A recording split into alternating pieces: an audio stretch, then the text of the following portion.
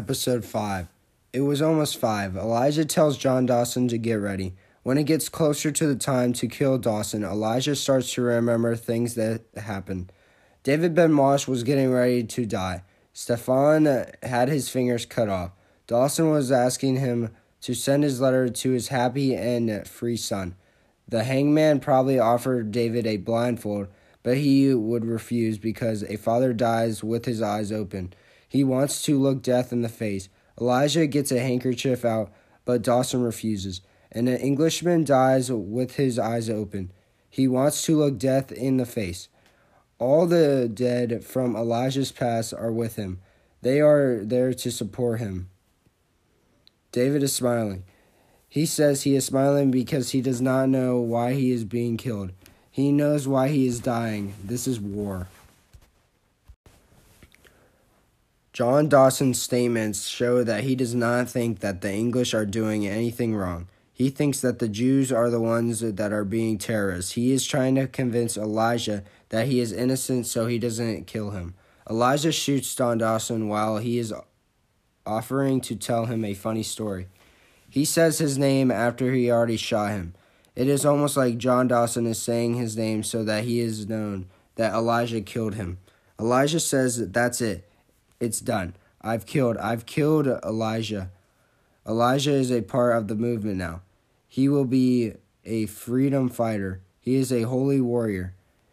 He will continue to fight the English until they leave Palestine. Dawson leaves with the ghosts that have been with Elijah. He is a part of Elijah just like the other ghosts. It is a realistic portrait of a Holocaust survivor. The terrible things that happened to the survivors are always with them.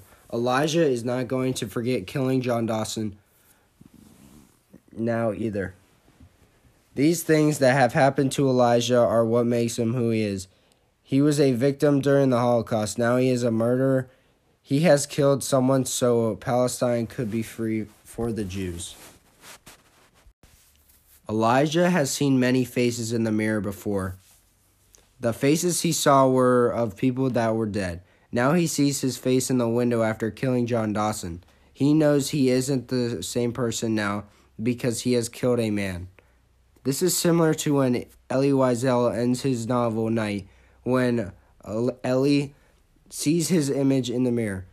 He had changed so much from when he went into the concentration camp when he was 15. He was afraid to leave his father in the beginning because he was scared.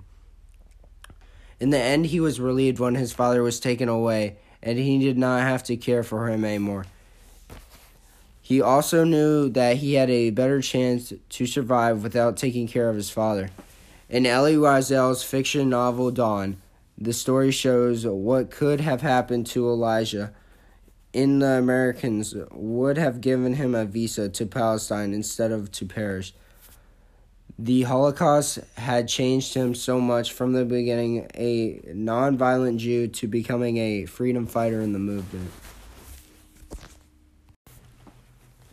Wiesel says he does not live this tale, but I implicated in its ethical dilemma from the movement that I assume my character's place. He says that the human truth, that hatred is never an answer, and that death nullifies all answers.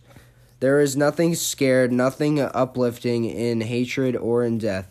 This story aims to put on guard all of those who, in the name of their faith or of some ideal, commit cruel acts of terrorism against innocent victims. Holy wars are not really that holy. Elijah is using his religion to justify fighting and killing the English. The Jews believed that when the commandment, "Thou shalt not kill," was made, they were the only ones that obeyed it.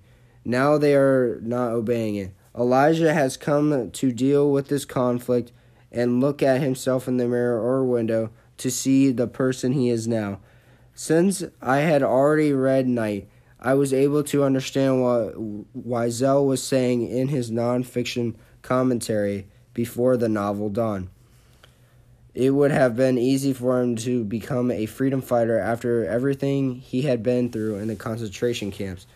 He was raised a peaceful Jew, and now he has a conflict of whether violence is the only way to get your freedom. Thank you for listening. I hope you enjoyed Dawn by Elie Wiesel.